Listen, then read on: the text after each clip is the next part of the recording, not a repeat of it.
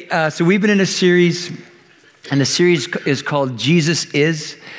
And really, we're just looking at that, who Jesus is. And I hope that you're enjoying this series as much as we're enjoying preaching it. I know, every time we gather together, we talk about Jesus, but there's been something real special in this series where we've been able to really focus in on Jesus. And I know this week as I was preparing, it was like sitting in my office with Jesus and just throwing questions at him. And so again, I hope you're enjoying it. If you've missed any of the series, you can go to vcdc.org and you can listen to a podcast there. If you've got a podcast app, you can download Vineyard Church, Delaware County. We also have CDs out on the info counter, and we have 8 tracks in the garbage bin. So, but last weekend, Heather did a great job looking at Jesus is the healer. And she was focusing in more on the works of Jesus. And today, I want to focus on the words of Jesus. And we're looking at Jesus is the teacher. And probably more than any other title, when people address Jesus, in Matthew, Mark, Luke, John, we see all these cool stories. When people address Jesus, they would call him rabbi. And that basically means teacher. Jesus was a teacher. He was the greatest teacher. Think back to the first century when Jesus would have taught, in the time that he lived, that there was this is pre-internet. Now, I know you're like, well, duh. And some of you are like, really? There's ever been a time without the internet? But just imagine this world. Imagine the internet's gone. All social media's gone. Some of you're already shaking. But imagine if all the books were taken away. Right? That's the world that Jesus taught in. Right? I mean, you may, depending on the size of the village you lived in, you might have a synagogue, which would think Jewish church. And in that synagogue, there would have been a scroll, the Torah. It's the first 5 books of the Old Testament. But Jesus came into a culture that was an oral culture, where if you're going to communicate something, if you want to get something to the masses, it had to be done through words, through the spoken word.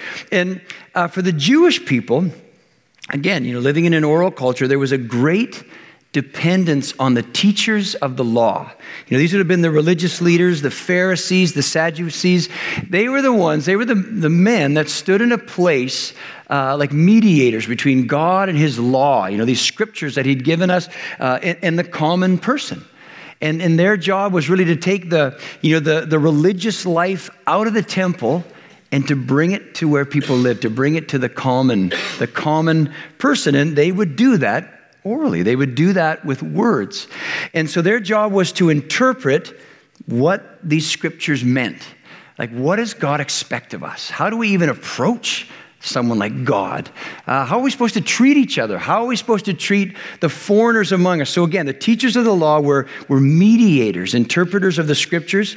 And this is really is one of the primary reasons why Jesus came to earth, not only doing miracles, but he also came teaching. And it was for this point that the teachers of the law were not representing God accurately. The law was meant to function like a guardrail to keep people on the path of God. And what was happening was the guardrail was becoming the path. And so Jesus came to earth teaching, no, wait a minute. The way of God is not to load people up, not to crush people under burdens. The heart of God is to lift people up, to bring life to people. And here's a picture of what I'm talking about.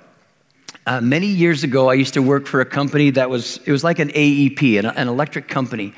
And my job was I oversaw our meter readers, right? The people that go out and you may or may not see them, but they whip through your yards. But they read the gas and electric meters at your home. And so they, every day I would send out between 20 and 30 meter readers. They would go out and read like thousands of meters, the group. And they'd come back at the end of the day and they carried these little handheld computers and they'd stick them into this rack. They click them in. And then my job was to make sure to go in there, take all the readings out, send it off to billing. And then I would load all these little handheld computers up with the next day's work. And we had recently switched to a whole new operating system that was supposed to make our lives way easier. It was supposed to be way more, streamlined and productive, and it did just the opposite. Things kept breaking down, and I couldn't figure it out. My managers couldn't figure it out. I remember in those days, we even had an IT guy. I'm not sure what he did, but he seemed to be busy. But he came in, and he couldn't figure it out.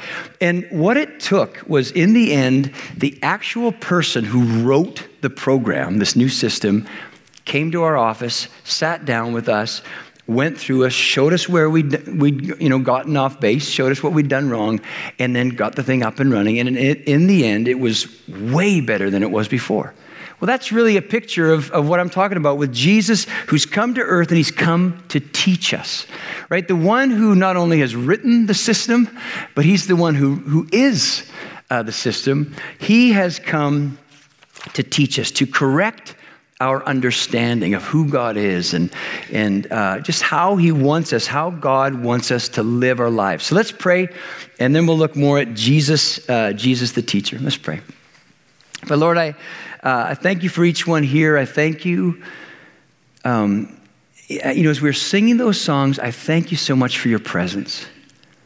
Lord, that I pray that you would not let today just be some religious exercise, but I pray that today would be a face-to-face encounter with you. Lord, so you know us, you know what's going on, you know how we're distracted. I pray, Jesus, that you'd just walk among us today and just come and teach us. Lord, way beyond my words, I pray that you would come close and teach us. So we welcome you here in Jesus' name. Amen. All right. So if you have a Bible, you can turn to the book of Matthew. We're going to be jumping around Matthew, or you're on your smartphone or whatever. We have Bibles at the front and the back. And like I said, we'll be in Matthew. All the scriptures will be on the screens. And one of the very first sermon that Jesus gave, the very first teaching that Jesus gave is in the book of Matthew. It's Matthew 5, chapter 5 through to chapter 7. And we're not going to look a lot at that because in the summer we're going to be doing a whole series on the Sermon on the Mount. But what I want to start off with is looking at the people's response to this first teaching that Jesus gave. And so Matthew 7:28 says this: when Jesus had finished saying these things, he's finished teaching the Sermon on the Mount, the crowds were amazed at his teaching, for he taught with real authority, quite unlike their teachers of religious law. Stop there. So that's not bad. That's not bad for your first time at the preaching plate. Jesus knocks it out of the park. In fact, that ball is still in the air. But what was it about his teaching? What was it about the teaching that Jesus gave that so amazed the people? Right? What was it that amazed them? I mean, what does it say? It was his authority. He taught with real authority. And the New Testament was originally written in Greek, and the word that's used for authority is this word, you'll see it up there in a sec, it's exousia, and it means power to act. And we're going to talk about that a little bit later. But in being amazed, we see the people making this comparison between Jesus and the teachers of the law. And basically, they hear him teach and they go, wow, Jesus, you have an authority that these guys don't have. And I'm sure the other teachers really enjoyed hearing about that comparison.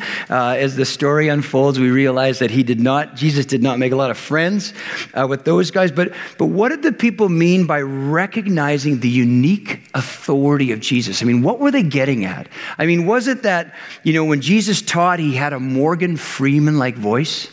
I mean, now that's authority. I would love to have that kind of voice. I mean, you could get up and read the phone book and people would be like, that's the most awesome sermon I've ever heard. I mean, was it that he was so eloquent? I mean, did Jesus use 5-syllable words? I mean, what was it? Why did they make such a big deal about his authority? Well, to answer that question, it's important to know how someone became a teacher. How was it that someone became a rabbi? And in the first century Jewish culture, little Jewish boys and girls would go to school, and their education was very much tied into their faith. And so when a little boy or girl, age 4 or 5, would go off to school, they would learn how to read. They'd learn how to write by studying the Torah. Again, it's the first 5 books of the Old Testament. And they would study that for 7 or 8 years. And it was interesting, one of the documents I read said many children would memorize the entire first 5 books of the Bible. It shows one of the strengths of an oral culture. But they would be in school for 7 or 8 years. Girls would go till they were 12, and then like a bat mitzvah. A young girl at age 12 would leave school. Her education at the school would be over. She'd go home, start helping the family out. And then the boys would go till age 13, bar mitzvah. And when they were done, most of them would now leave school and they'd go and start learning a trade. But the better students, the better male students, the young boys, would stay and continue their studies. And they'd be taught by a local rabbi, and they'd start going deeper into the Torah. They'd start, studying deeper into the writings of the prophets with the possibility that they might one day become a teacher themselves. But that wouldn't be, if it did happen, it wouldn't be till they were 30 years old. And that's a lot of going to school if you thought 4 years was a lot. But from that group, the best of the best, the cream of the crop, would seek out and ask to follow a senior rabbi, to be, his disciple, to follow him. And here's where the authority comes in. Most teachers of the law that would have been around, in teaching the people and interpreting the scriptures, they would merely quote other rabbis. They wouldn't teach, new interpretations of the scriptures. And well, why wouldn't they do that? Well, that's because they weren't given the authority. They didn't have the authority to do that. That was only for the cream of the crop. That was only for those younger students that had been recognized, that really had been ordained, had been given the authority by the senior rabbis to present new interpretations of the scriptures, of the Word of God. So when the crowd listened to Jesus, and it says they were amazed at his authority, basically what they're saying is, wow, this Jesus guy. I mean, we haven't heard the scriptures interpreted like this. This is a new teaching. What is this? And it's one of the reasons why in the life of Jesus that the religious authorities would say to him something like this. Matthew 21:23. Jesus entered the temple courts, and while he was teaching, the chief priests and the elders of the people came to him and they said, "By what authority are you doing these things?" they asked. "And who gave you this authority?" See, they saw Jesus as like this young whippersnapper rabbi. And what I mean is, remember, you couldn't be sort of blessed to be a teacher until you were 30 years old. Well, if you're familiar with the story, how old was Jesus when he started his ministry? He was 30 years old. Like, wow, what a coincidence. But so basically, they're looking at Jesus, this new rabbi on the circuit, this new teacher on the circuit, and they're saying, hey, they're listening to what he's saying, and they're going, wait a minute here. I mean, what rabbi were you trained under? What senior rabbi gave you the authority, ordained you, gave you the authority to handle the Word of God the way you do? And so how would Jesus have answered those questions? Well, who am I? Who am I to say what I'm saying? Who is it that's given me the authority, to interpret the scriptures this way? Now, in answering those questions, Jesus didn't use these exact words, but look at this.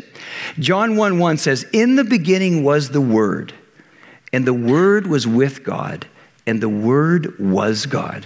Jump down to 14. "The Word became flesh and made his dwelling among us. We have seen his glory, the glory of the one and only Son, who came from the Father, full of grace and truth." Now, if you try to picture what I just read, right? What that's saying is, like, when you read a book, let's just say you're reading Lord of the Rings.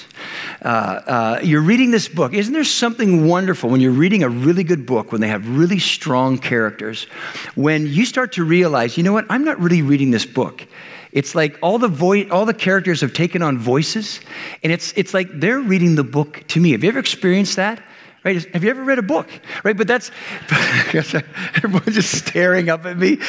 A book, right? But so now, as cool as that is, can you imagine reading a book And it's like, the character, like you're into this book, and all of a sudden those characters step out of the book and they're standing in your living room like, oh, hello, Frodo. I mean, how awesome would that be? Right now you would really understand the book. Well, that is exactly what those verses are saying. Jesus is the Word who's become flesh. And really in answering the question, like who gives you the authority or who are you to say what you say? Could you imagine Jesus saying, he didn't use these exact words, but could you imagine his answer being, well, let me start here, you guys. Like, first of all, this word that you're trying to interpret, it's me. Like, standing before you is the interpretation of the scriptures. I mean, like, do you really want to understand what God is saying? Look at me. Listen to me. And that angered the teachers, these guys, because they're like, for Jesus to say that the scriptures were pointing to him, like the audacity to say that. But we need to remember that in reading the Bible, really one of the primary purposes of the Bible is to be a signpost. It's to point us to Jesus. And where the teachers of the law were getting off track is they had embraced the signpost so much that when the sign was pointing to was standing right in front of them, they couldn't see him. They couldn't see him. And then in answering, if they weren't upset by the first answer from Jesus and answering the question of where did your authority come from, this put them over the top. Right? When I talk about Jesus teaching with authority, he said, oh yeah, where does my authority come from? Who gave me? Who ordained me to interpret the scriptures the way I do? Well, my dad did. And they were like, tilled, how dare you? Because he was, in saying that his father, God, had given him the authority, he was claiming to be the Son of God.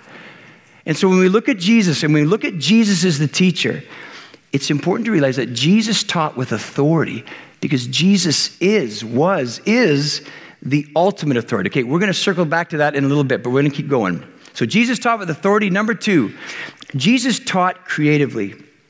And here's what I mean by that. Jesus was not a boring teacher.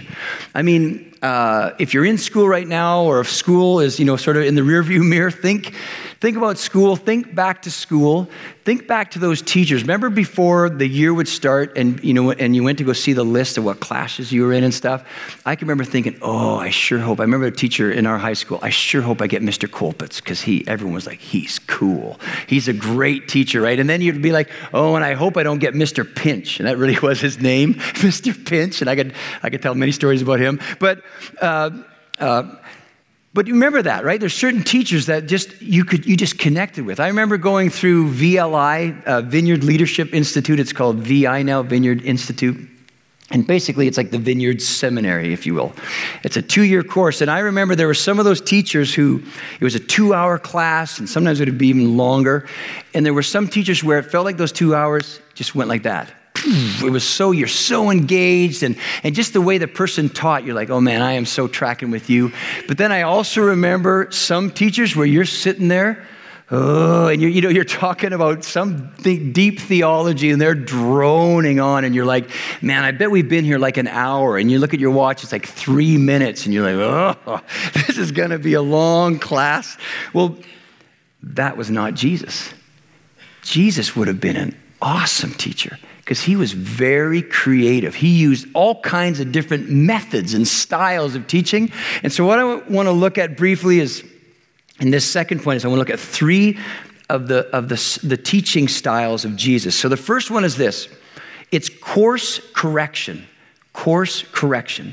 And, I mentioned this earlier, the teachers of the law were not doing a good job of interpreting the scriptures accurately. And so a lot of the teachings of Jesus, if you read through the Gospels, Matthew, Mark, Luke, John, a lot of the teachings were course corrections. The Sermon on the Mount, I went through it a couple times to make sure, and I think I'm right. 6 times in the Sermon on the Mount, Jesus, as he's teaching, he says this, now you've heard it said, right? Or you've heard it taught. Or you've heard the scriptures interpreted. And then he would follow that by saying, but I say, but I teach, but I interpret the scriptures this way. Here's an example, Matthew 5:27. Jesus said, "You've heard that it was said, 'You shall not commit adultery.' But I tell you that anyone who looks at a woman lustfully or at a man lustfully has already committed adultery with him in his or her heart." See, so much of what we're going to see when we do go into the Sermon on the Mount series, we're going to see Jesus doing a lot of course correction. He's going to be saying to the people, look, it's not enough to just know the rules. It's not enough to just be able to quote the rules. Those rules need to get from your head. They need to get into your heart.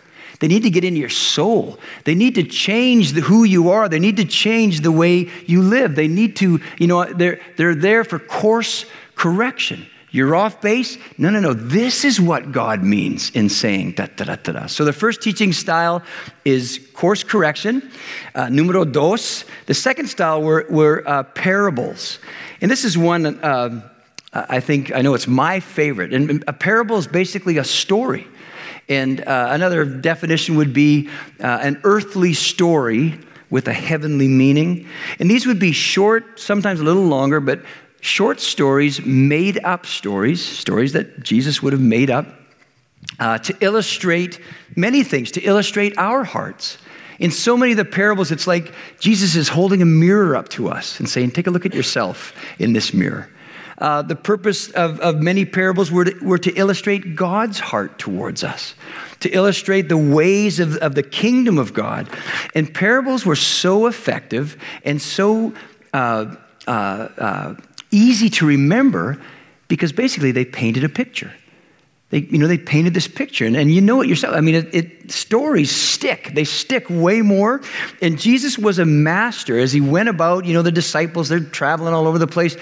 He was a master of, in a situation, seeing something and using props.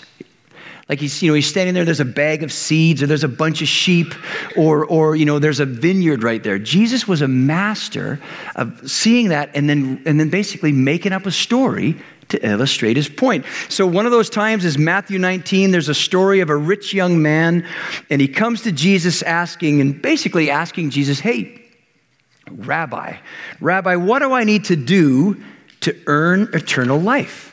And Jesus, they have this conversation. Jesus asks him some questions, and he answers. This young guy answers him.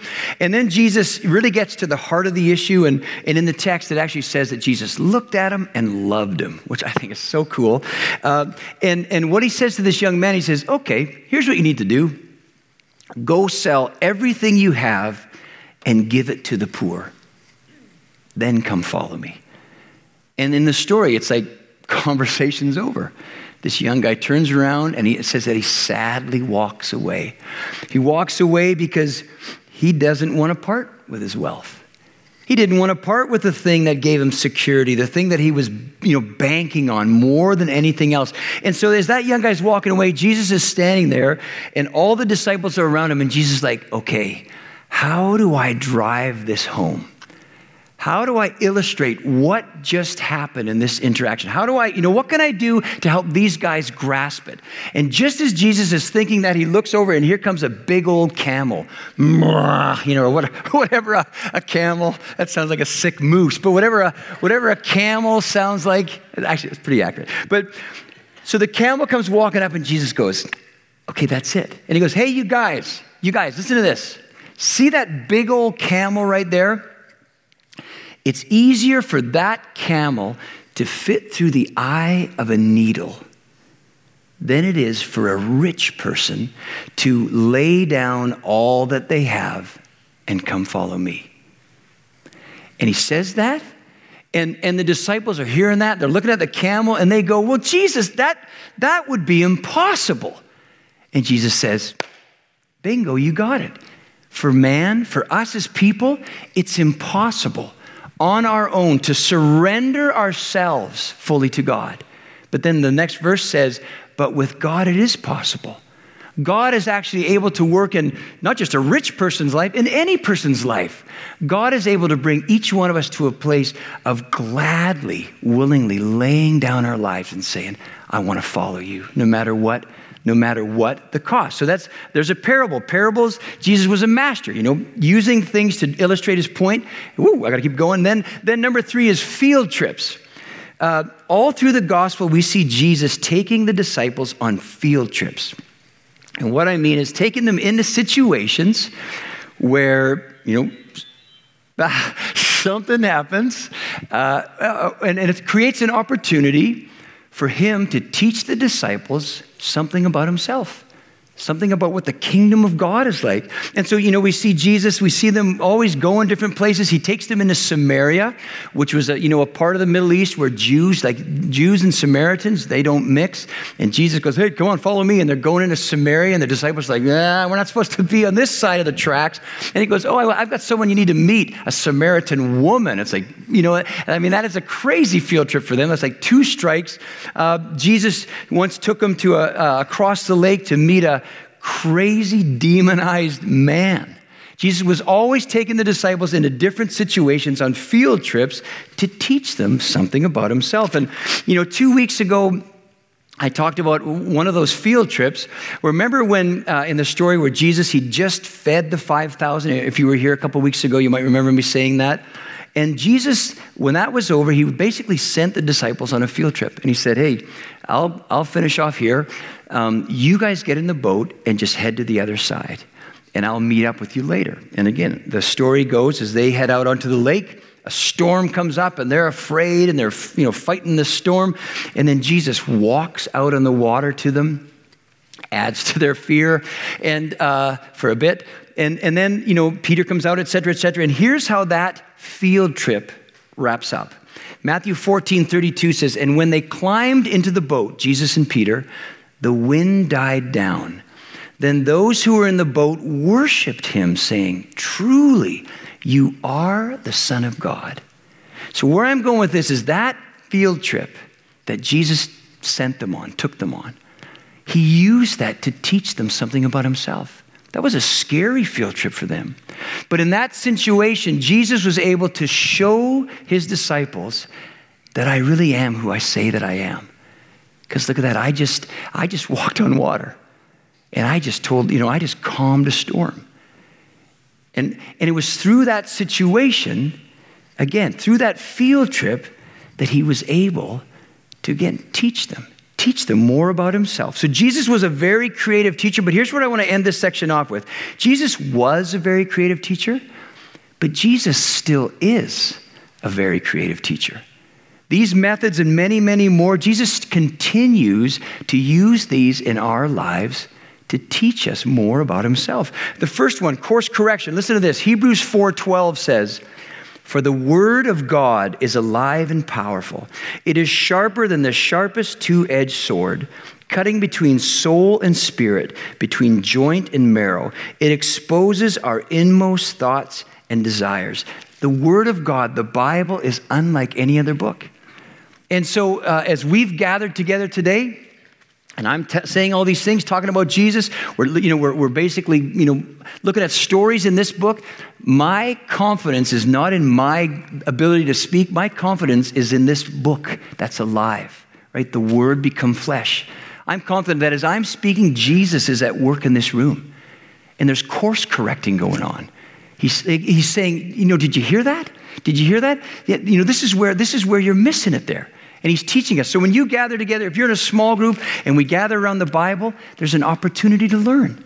When you read the Bible on your own, right? I remember my dad used to say it's the only book you can sit down and read where the author sits with you and teaches you and points out, do you see that? So no, you don't need to worry. Course correction. You don't need to be afraid. Course correction.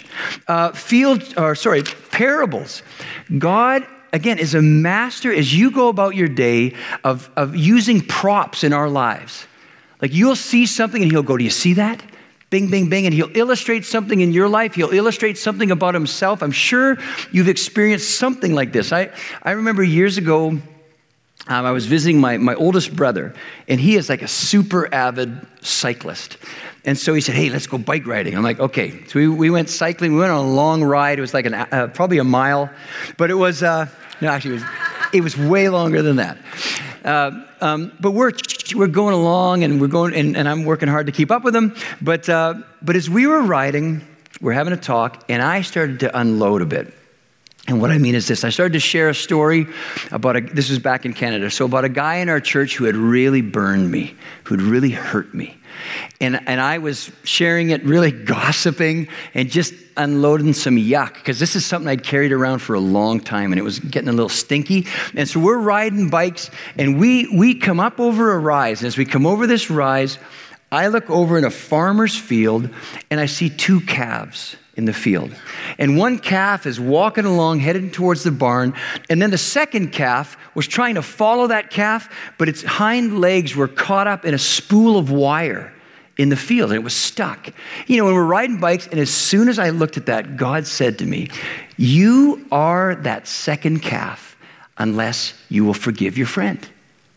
And it was like this, it was a living parable where God, in just this picture and using the prop of those calves, he totally exposed my heart. And he totally exposed his heart. My intent for you is to forgive your friend so that you can be freed up to be that first calf. Like, have you ever experienced anything like that, where God points something out as you go about your day? That is a living parable. Field trips. I'm convinced that our whole time on earth is one long field trip. Sometimes there's great snacks. But what I want to focus in on this part is that there are times as we go about our lives where God allows situations, just like the disciples, scary situations, confusing situations, hard situations, field trips, where God literally has the goal on that field trip to teach us something new about himself. And what I love about that, you know, the teaching style of field trips is that what's so cool about it is that it puts value on all the struggles of life. It puts value on the hard times. And, you know, so whether it's your health or finances or business or struggling in your marriage or just family, you know, relationships, just all the stuff of life, the failures, when things break down, and like, it puts value on things, because God is a God who doesn't waste anything. And he's able to use those things, those situations, those field trips to create opportunities for us to grow, to teach us, for us to learn. Listen to this quote. "The most difficult time in your life may be the border to your promised land." See, one of the things that God is teaching all of us, if you're on one of those hard field trips right now, there's lots of things he's teaching us, but one of the things that it always comes up, one of the things that God is trying to teach us on those field trips in those hard times is he's teaching us not to pray this prayer, "Oh God, get me out of this situation." Right? What he's teaching us to pray instead is, "Oh God, please show me where you are in this situation." Because, you know, I challenge you, go read through go look at all the field trips that the disciples went on. The thing that made the difference in all those field trips, it wasn't all their answers being questioned. It wasn't everything working out right, everything being smoothed over and fixed. The thing that made the difference in all those field trips was the presence of Jesus. It was his presence. And I know that many of you are in hard places, hard situations. And I want to encourage you, and it may not seem encouraging at first, but really it is the most encouraging thing. I want to encourage you that what God is trying to teach you, one of the things is to teach you, he wants to teach you, help you see him in that situation. He wants to teach you, help you to trust him in the midst of that struggle and on that hard field trip. So, Jesus taught with authority. Jesus taught creatively. And number 3, Jesus taught with a clear goal. Remember back in the first point when I talked about rabbis and how younger rabbis would seek out and ask to follow older rabbis, more senior rabbis. Why don't we put that picture up? This is a picture of a yoke. And I love when we talk about yokes to put a picture up, because this is like a foreign thing to us. We don't, it's like a foreign concept unless you're in 4-H. But, okay. But think about this. Picture this and let me say this. So when a young rabbi would go to an older rabbi and say, I want to follow you, what he was saying is, I want to be yoked to you, right? And really what he was saying is, I want to be yoked to your interpretation of the law. That's what he was saying. But again, this is one of the reasons why Jesus came teaching all this course correction, because the teachers of the law were not representing God accurately. This is what Jesus said about the teachers of the law. Matthew 23:4 says, the teachers of the law tie up heavy, cumbersome loads and put them on other people's shoulders, but they themselves are not willing to lift a finger to move them. And Jesus was saying, and again, picture that yoke, right? Jesus was saying to the interpreters of the law, saying, no. What you guys are saying is wrong. What you guys are saying is inaccurate. What you're saying is not good news, right? Because what you're saying to the people is your standing with God is based on your performance. Well, that's not good news, is it? I mean, God gave us 10 commandments. The teachers of the law over the years compiled a list of over 640 rules on how to walk out those 10 commandments. I mean, you think you have anxiety. Read that. It's called the Midrash. It sounds funny, but read that. It's just mind-blowing, the different rules. And Jesus taught with the goal of taking this burden off of the people. So again, keep that picture of a yoke in your mind. Listen what Jesus says. Here's his teaching. Here's his interpretation. Matthew 11:28 says, then Jesus said, come to me, all you who are weary and carry heavy burdens, and I will give you rest. Take my yoke upon you. Let me teach you, because I am humble and gentle at heart, and you will find rest for your souls. For my yoke is easy to bear, and the burden I give you is light. I mean, aren't they just soothing to your heart to hear those words? I mean, what a beautiful picture Jesus paints. Right? He's saying, hey, are you weary? Are you weighed down? Are you burdened? Come to me. Come to me. Yoke yourself to me. Yoke yourself to my interpretation of the law. And my interpretation is grace. My interpretation is what gives you right standing with Almighty God, what gives you the ability to stand before God today, to stand before God with no shame, and with nothing to hide, and with no fear, with confidence. It's not based on your performance. Jesus says it's based on my performance, on my perfect performance. So that means that what God is offering to each one of us, it's not something to be earned, Jesus is saying. It's a gift. It's a gift to be received, to take it and just say thank you. And Jesus taught with a clear goal of removing the burden. But notice this, he did not teach with the goal of removing the yoke. Because what we don't hear Jesus saying is, oh, come here, little buddy. Ooh, that looks really uncomfortable. Let me take that yoke off you. Now you just go live your life however you want to live it. You just go do whatever you want to do. Is that what Jesus taught? That's not what Jesus taught. He says, let me take the burden of performance off of your back. Now yoke yourself to me. Take my yoke upon you. Let me teach you how to live your life yoked to me. So what does that look like? What does it look like to live a life yoked to Jesus? Jesus is basically saying, in being yoked to me in this lifetime, I want to teach you how to follow my teachings. And so here's a great picture of what he's saying. Matthew 7:24. Jesus says, anyone who listens to my teachings and follows it is wise, like a person who builds a house on solid rock. Though the rain comes in torrents and the floodwaters rise and the winds beat against the house, it won't collapse because it is built on bedrock. But anyone who hears my teaching and doesn't obey it is foolish, like a person who builds a house on sand. When the rains and floods come and the winds beat against that house, it will collapse with a mighty crash. And Jesus, the great teacher, is saying to us, hey, the only way to truly learn from a teacher is not just to hear what they say, but it's to do. It's to do what they say. And think about it. The reward for a teacher isn't just in the teaching. The true reward of teaching is when you see your students getting it, right? If you're a teacher here today, is that not true?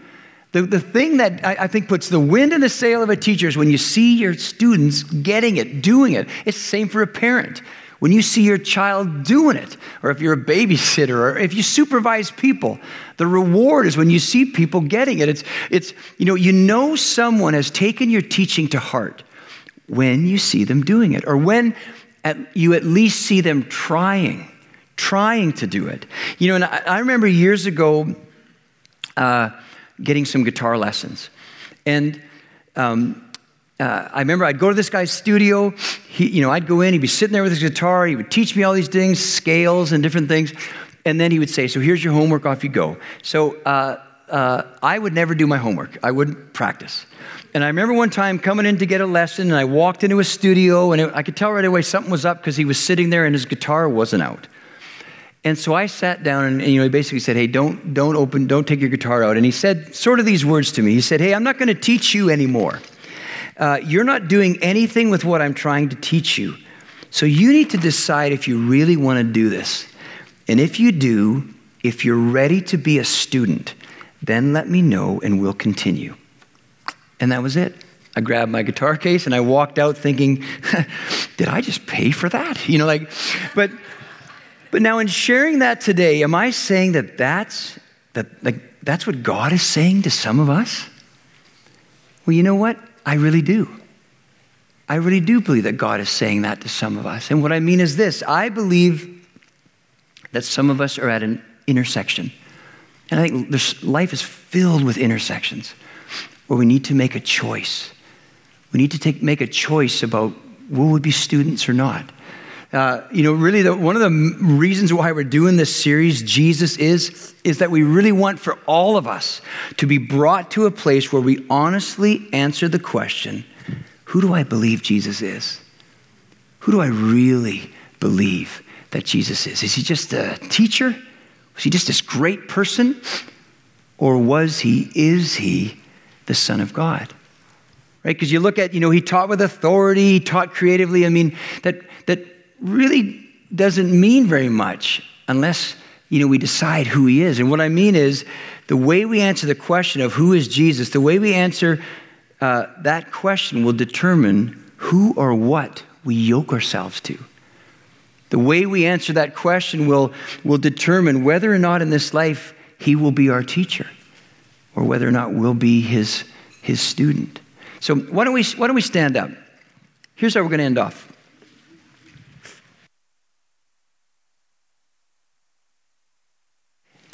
I just want to take a couple minutes and just give some quiet time for all of us. And really give the teacher opportunity to come close. And here's what I mean. We're going to quiet ourselves in a little bit here. And I'm just going to ask you to prayerfully consider two questions. And they're the same question, but two questions. And that would be, think of your life and then just with God, ask this question, who am I yoked to? Or what am I yoked to? And a similar question would be, who is my teacher? Who or what is my teacher? So why don't we quiet ourselves? I would encourage you to close your eyes. And if it helps to open your hands, I like to do that because it's like a posture, just saying to God, hey, I'm open. I want to hear from you. So Lord, I ask that you would come and just be the teacher. Lord, I ask that you would come and remove distractions and just fill this room with you. And I pray that just in your presence right now, that we could, imagine ourselves in your presence and just say, okay, looking at your life, who or what am I yoked to? What or who in this life? What's sort of grabbed me and is pulling me through this life? Am I yoked to, is it the culture? Is it success? Is it just like my own desires? Who or what is my teacher? Lord, I pray that we could just that you'd come and just shine your light in our lives. So we'll just be quiet for a little bit. Just consider those questions.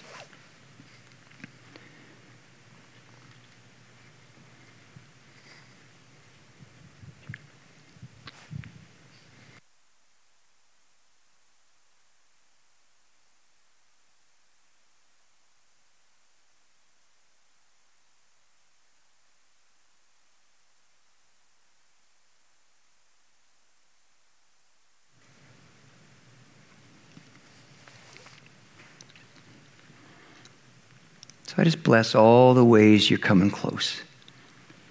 Whether it's through words flashing across our minds, or pictures, or feelings. Lord, teach us how to tune into you. Teach us how to hear your voice. But I just want to, as we end off today, I just want to give the opportunity. For some of you, maybe in that little quiet time, God put his finger on something.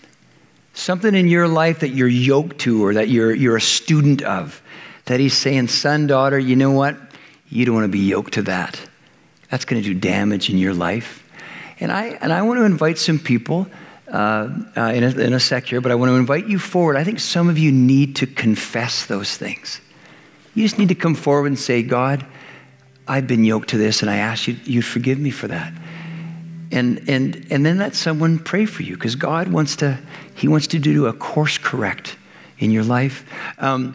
For others, I just had a sense I want to invite forward, if you're on a hard field trip right now, and you're like, boy, oh boy, I can't see God in this at all.